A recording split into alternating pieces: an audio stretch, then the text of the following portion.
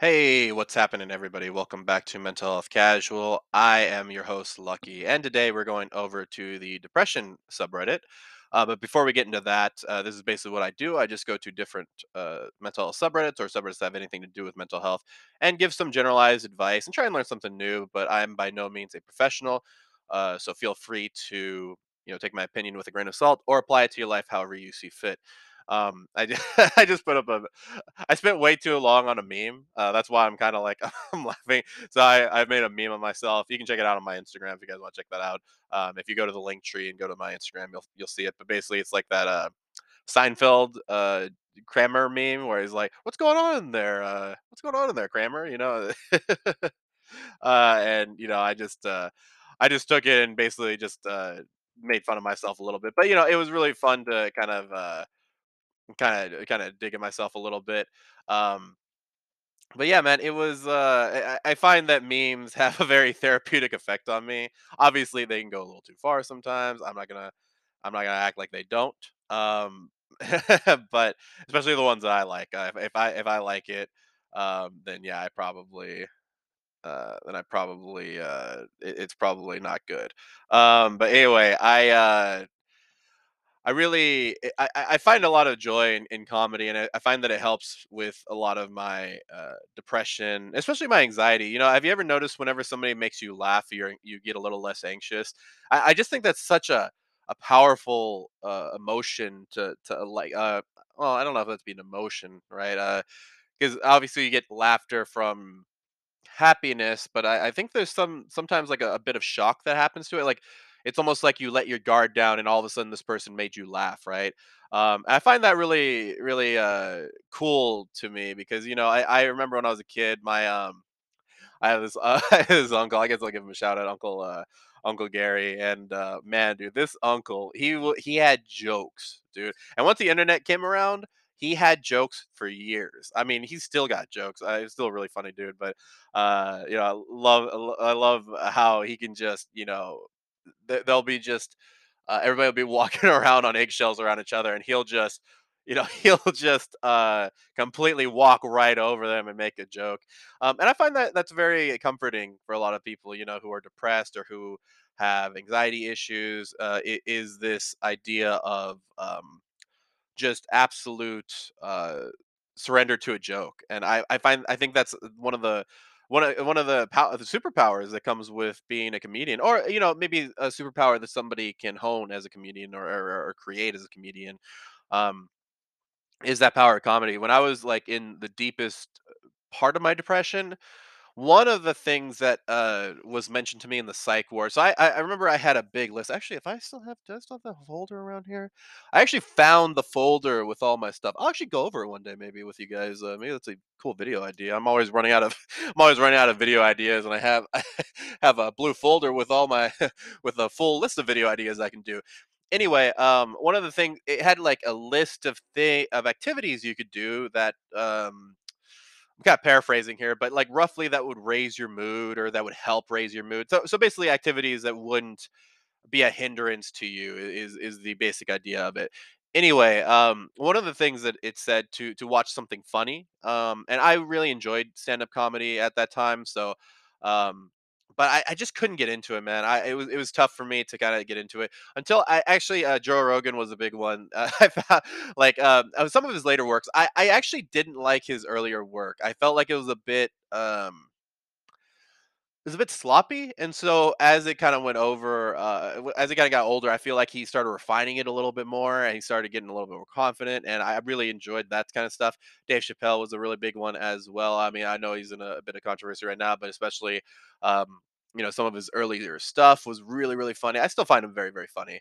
But yeah, it was, some of his 2002, 2003 jokes. I still remember oh, no, I can't. I remember I'm trying to, like, scale back a little bit of the language on here so more people can hear it. But he has a very interesting joke about a homeless person on a subway, and I'll go ahead and leave it at that. Anyway, let's go ahead and get into. Well, I like how I say that I'm trying to scale back the language a bit, but we do talk about some very um, I don't want to use the word trigger, and I feel like the word trigger has been kind of overtaken as something else.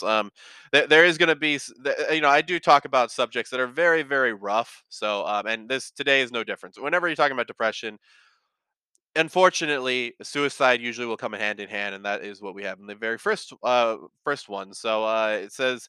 The only reason I haven't killed myself yet is because my mom is still alive and it would make her sad. That is the title of this first post.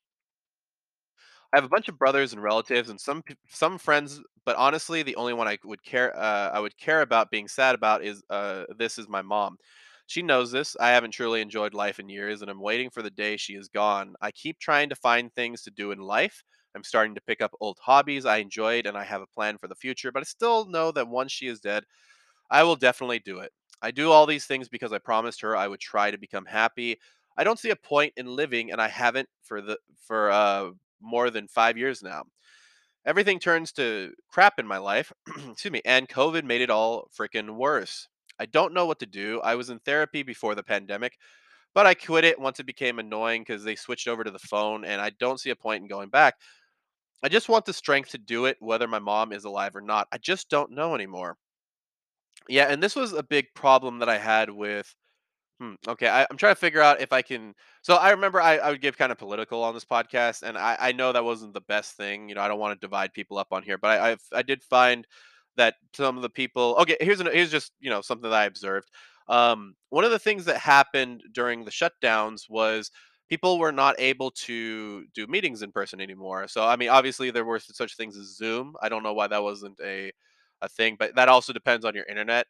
Sometimes my internet is terrible, and some of the old interviews that I did, some of it just went really good, some of it went really bad. It was, my internet is very temperamental, um, and the other problem was AA meetings. Whenever people would go to AA meetings, they would do this over Zoom.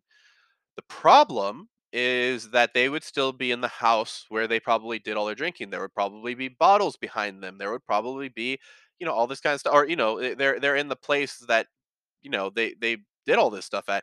Whereas before, they could go to another place and have a spot where they could feel safe. Like when you go into a therapist's office, and I've talked about this many times. Or at least my experience with it, you usually start to feel safer once you get into that environment. Almost, at least I did. Obviously, some people are going to still be guarded, and that's totally okay as well. But yeah, it was really tough for me to to talk to the therapist about all the stuff that I needed to talk about because I felt so relaxed whenever I got in there. So it was really tough for me to deal with to deal with this to talk about what I was dealing with without also dealing or without going to that dark place. But I wasn't in that dark place when I went into the therapist office. So anyway, needless to say, doing things over the phone or doing things over Zoom is a bit harder on people that have these very strong mental health problems that need that in-face interaction, right? Um, the other thing I wanted to mention is this is why, just like with addiction, right? You can overlap a lot of mental illness uh, uh, approaches to recovery. You can kind of overlap some of the things that happen, right? Admitting that you have a problem, admitting that you have depression, opening up to other people, support groups, all that kind of stuff, right? There are some objective things that are just very, very good for you to deal with, no matter what the mental illness. Um, but one of the things that I talk a lot, especially about addiction, is the finding your own reason for recovery. So, meaning finding a selfish reason for a recovery, because that selfish reason, even when your mom is gone, even when all of this other stuff has happened, will keep you, will make you still want to get better, right? And God forbid anything happened to any more of my family. I've lost a lot of people over the years. Probably not as much as as other people. I just want to make that very clear. But still struggling. With my own dilemmas. With me at least. Even if something did happen to my close family, I still, this I want to become better at this, man. I really want to. affect people. And granted, I did have like a video go. I don't want to say viral, but it got like 2,000 views and within a couple of days, which is viral for me. That is good enough for me, and I really do appreciate that. Um, but I started getting some more comments, and I started realizing, this is kind of what I want. Now, granted, when the negative comments come in, it could be a little tough. But either way, I want to be somebody that people watch. I don't know what that is. I feel like a little bit like Steve-O, where I'm a little bit of an attention whore, and I don't think it's always bad. I think that makes for great entertainment. Um, but like I said, I think that you need to have that very selfish reason for why you want to get sober, for why you want to become a better person, for why, all that kind of stuff, right? You want to make sure that you have that selfish reason, because what happens, as this person said, when you don't have that reason anymore, and that reason was an external thing. That reason was, maybe you didn't want to kill yourself because you have a dog. Well, unfortunately, dogs, and really unfortunately, dogs do not live as long as humans. So you have a guarantee, you're guaranteed to not commit suicide for what, maybe 14 years, 16 years, something like that. Uh, that's rough, man. That's rough. So, finding your own selfish reason, and that's why I don't like the fact that we tend to talk about selfishness as if it's completely bad or anything like that. Selfishness is necessary in a lot of situations. We just tend to think that you always have to be selfless, which I think gets us in this dilemma of always helping people and never getting what you want. So anyway, that's basically all I have to say about that. But I do really hope that this person figures out their reason, figures out their why in life, and can use that to kind of go forward. Anyway, let's go to the next post here. It says, "When you prefer being asleep over being awake." This is the title of the next post. "Welcome to my depression. Back on track to suicidal ideation. FML. You guys know what that means. Screw my life, whatever. Yeah, that and I think this was what I used to do. My dreams were more they were easier to, what'd you say, accept than reality was, because I could make my dreams do whatever I wanted, but funny enough, my dreams also had a lot of conflict in them. And by the way, I mean more like my pre-sleep dreams. When you're trying to go to sleep, so you start, visualizing stuff to try and go to sleep. Those dreams were really nice, and I had a lot of fun with those. But yeah, my dreams would quite often, or even daydreaming. They would quite often have me being the hero, and I think that it was tough when I got into reality and I realized I wasn't always the hero. There were a lot of people that I hurt. And the problem is, a lot of us tend to see ourselves in the image of the hero in our own story, but that's not always the case, right? It's not always reasonable to think that way. To somebody else, you may be the villain. I still remember this kid that I bullied. I've talked about him before, but it's still something that sticks with me to this day. I was definitely the bully in his or sorry, I was definitely the villain in his story, for sure. Absolutely. I was the villain in his mom's story too. Um and the thing is, the more that you start to accept life for what it is and to deal with whatever problems you're having and finding your why, all that kind of stuff, the it, it gets a little bit easier as you go along to deal with reality. It's not always fun. But at the same time, because not always good things are happening to you, but if only good things happen to you, I guarantee you would get very, very bored. You'd ask, where is the conflict again? Where is this? What's going on here? And that can be very flawed, but I think you need a little bit of balance of chaos and order. That you need some form of that tension between those two in order to keep some semblance of peace. That's a little bit more too philosophical. Let's go ahead and go into the next post here. But yeah, as you start to deal with more of your problems, you start to get a little bit more confident in yourself, and you can start to build on that confidence to go forward, and then you can start to deal with your own problems, deal with real life problems. And man, I'll tell you what, man, dealing with problems in, like, let's say, a video game or anything like that, by the way, they're very, very rewarding, especially when you get that puzzle right. I just played God of War 3 again, and man, when I got these puzzles right, I felt like Einstein here. felt like they were at the, I felt like I was taking an IQ test and I just scored like a in the 200s or something like that. Anyway, but once you start actually focusing on your own problems and actually solving some of them in real life, man, does it start to, what do you start to feel like a superhero of some sort, you know? You really start to feel, especially after like dealing with a mental health illness of some sort. Um, and that's why I like to tell people, like, try and tell your story out there. I think that there's so many people who could learn a lot from it. So, if any of you guys are dealing with something, or we're dealing with something, especially, try and tell your story. I think it can help you sort out a lot of things. Listen, I'm not always the happiest. I mean, I think the worst was last month. It's always December, man. It's always like November to December that I'm just, oh, just thrashed, dude. I don't know what it is. It may be because my dad died around that time. I don't know what it is, but either way, I'm always thrashed and not wanting to do this kind of stuff. But I think talking about this and knowing that there's other people. That's the other reason why I like to go to these subreddits, is the fact that you get to listen to other people's stories that have very similar, or maybe not so similar, but they at least have some overlap with your own story. That way, that a lot of people are going through the same thing. I thought that, I'm sure there were a lot of people who thought, when the pandemic hit, like, oh, I'm the only one that's having trouble with this. Nope. Turns out lots of people, almost, it seemed like it was just almost everybody was dealing with some form of isolation fatigue, is what I call it. And yeah, like, rightfully so, right? Rightfully so. So anyway, let's go to the next post. Best of luck to you. Try and find a reason to stay awake, is what I'll tell you, in shorter terms, instead of going over that rant again. Anyway, let's go to the next post here. Says, I hate how my brain works.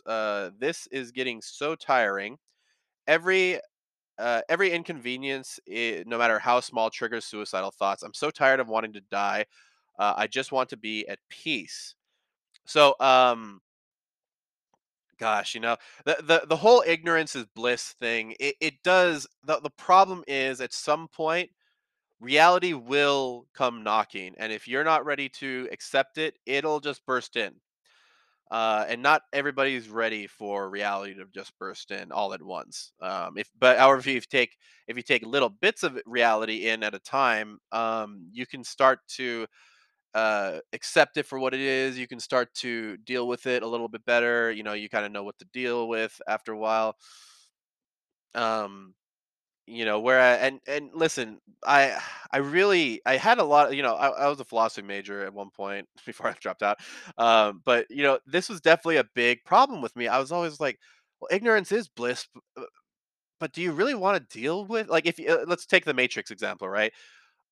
That Matrix example is kind of what we're going to in VR. And if you can make it that real and still live the same amount of years and maybe not be doing, but it simulates and it feels exactly like real life. I mean, is it all that bad? And that's what I was kind of thinking at that point. And that was when I was really depressed. But when I kind of got out of my depression, obviously, listen, I still deal with depression. Let's just make that very clear. But when I started to get out of the depressive funk that I was in at that point, when I was thinking about that, I started thinking, well, no, I don't want to be fed a lie. I want the truth, man. I don't want to be anything anything built on the foundation of lies. I feel like is something that was built on a foundation of sand. Sorry, I was just thinking about that Viva La Vida song.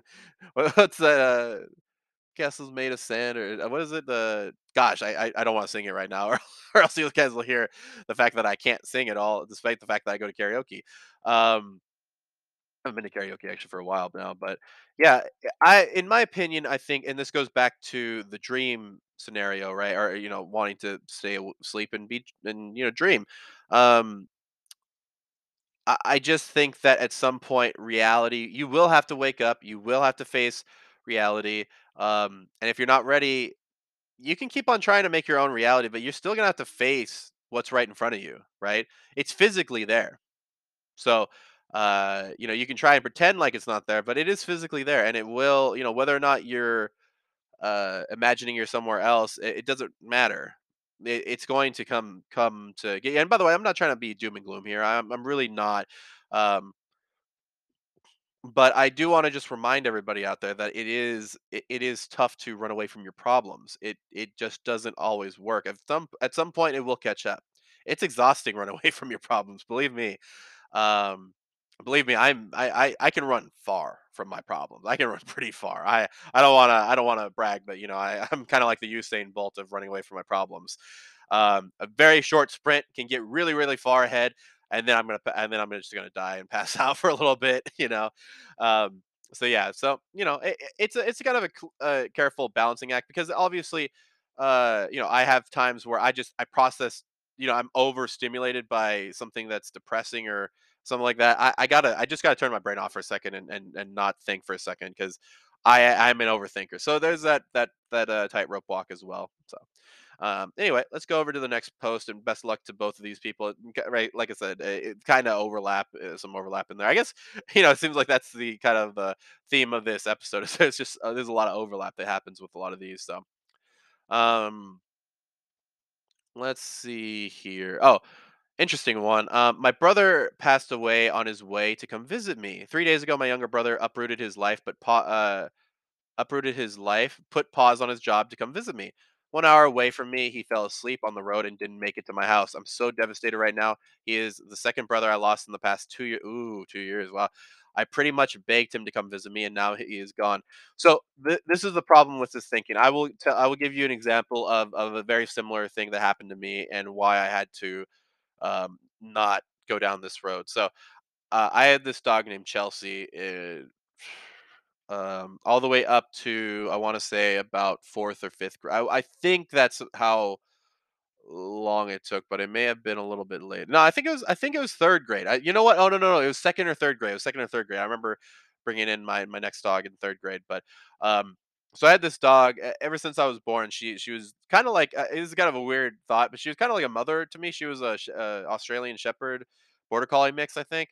And we got her from my aunt, and she was just, you know, she was just the sweetest dog, and always she would herd me, meaning like every time I go on my tricycle or something like that, she would bark at me to get back to the house. Like she would basically treat me like a sheep. Reflexes, I guess. And she was also the thing that kind of protected me from my dad because my dad, like, no matter how small the dog was, he was afraid of it. He did not like dogs at all. So you know, my dad was always afraid to deal with me because she was also with me a lot. I was kind of like, you know, her and me were inseparable. And you know, I remember my family telling me that I don't know exactly what happened with this, but basically the idea was we were supposed to give her pills, you know, every 6 hours. She was very, very sick, pretty old at this point. Um, and so she was pretty sick, and you know, oh, and I told them, you know, oh yeah, I'll wake up to give her the pills, and I'm doing something. I'm gonna help.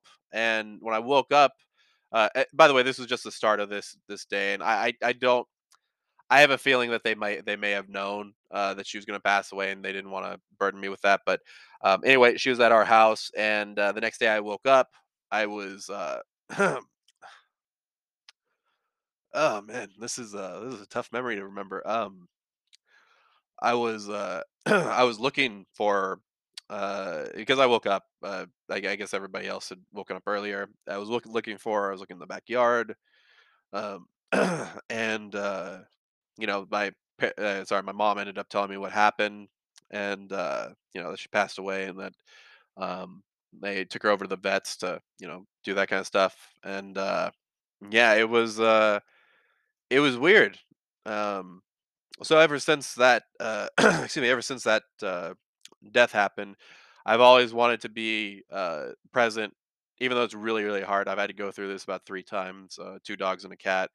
But I've always wanted to be present when my animal gets put down or anything like that. But anyway, I blamed myself. About a year later, I just broke down and cried because I felt that if I had woken up, I could have given her that pill.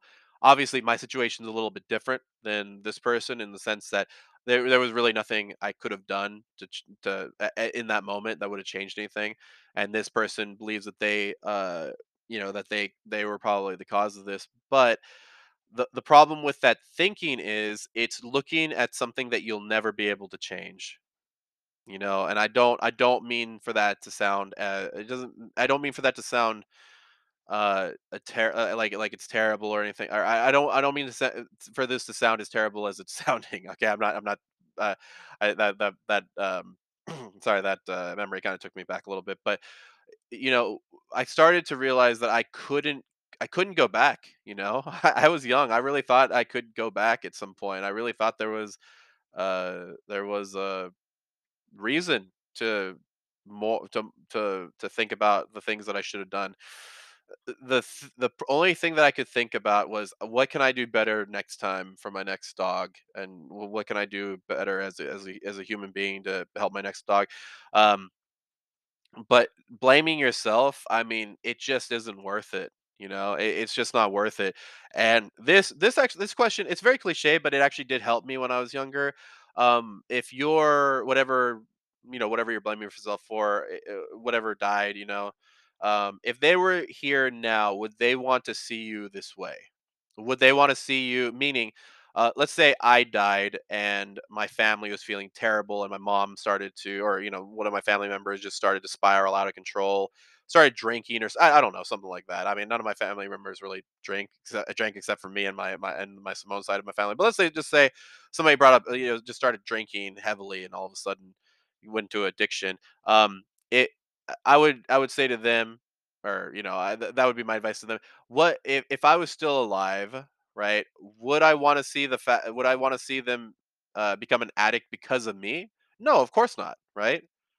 And you have to ask yourself about that brother, right? Would he want you to blame yourself for his own passing?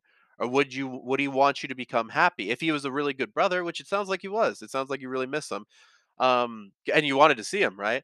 Uh, he wouldn't want you to blame yourself for that, you know.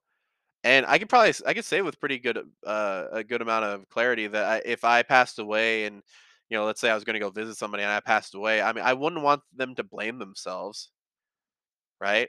It's not your fault that your brother fell asleep at the wheel. I don't know the details behind that, but either way, it doesn't matter about. I don't want to say it doesn't matter. That sounds a little harsh. It doesn't. That doesn't translate to the fact that you wanted to see your brother, really really bad, right? That those two things don't go together. So be careful about blaming yourself for things that obviously aren't your fault. Okay. I feel like we're in this we get in this loop where we have to blame someone, like it's somebody's fault. We're gonna find out who's at fault for this, and we're gonna take out our anger on that person. That's why scapegoats are so easily used, right? Because all we don't really need the we don't really need answers. All we need is somebody to pay.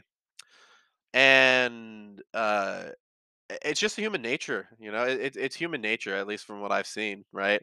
Um, and it's tough to deal with, but don't try and scapegoat yourself for your brother's death. It just doesn't go anywhere, and it can lead to very dire consequences. At least it did in my case when I started blaming myself for a lot of other things, not just my dog's death and everything. So best of luck with that. Sorry to bring it down a little bit in this podcast episode, but we were talking about depression, so it was bound to happen. Anyway, guys, remember you can check out all things casual at the link tree in the description box down below.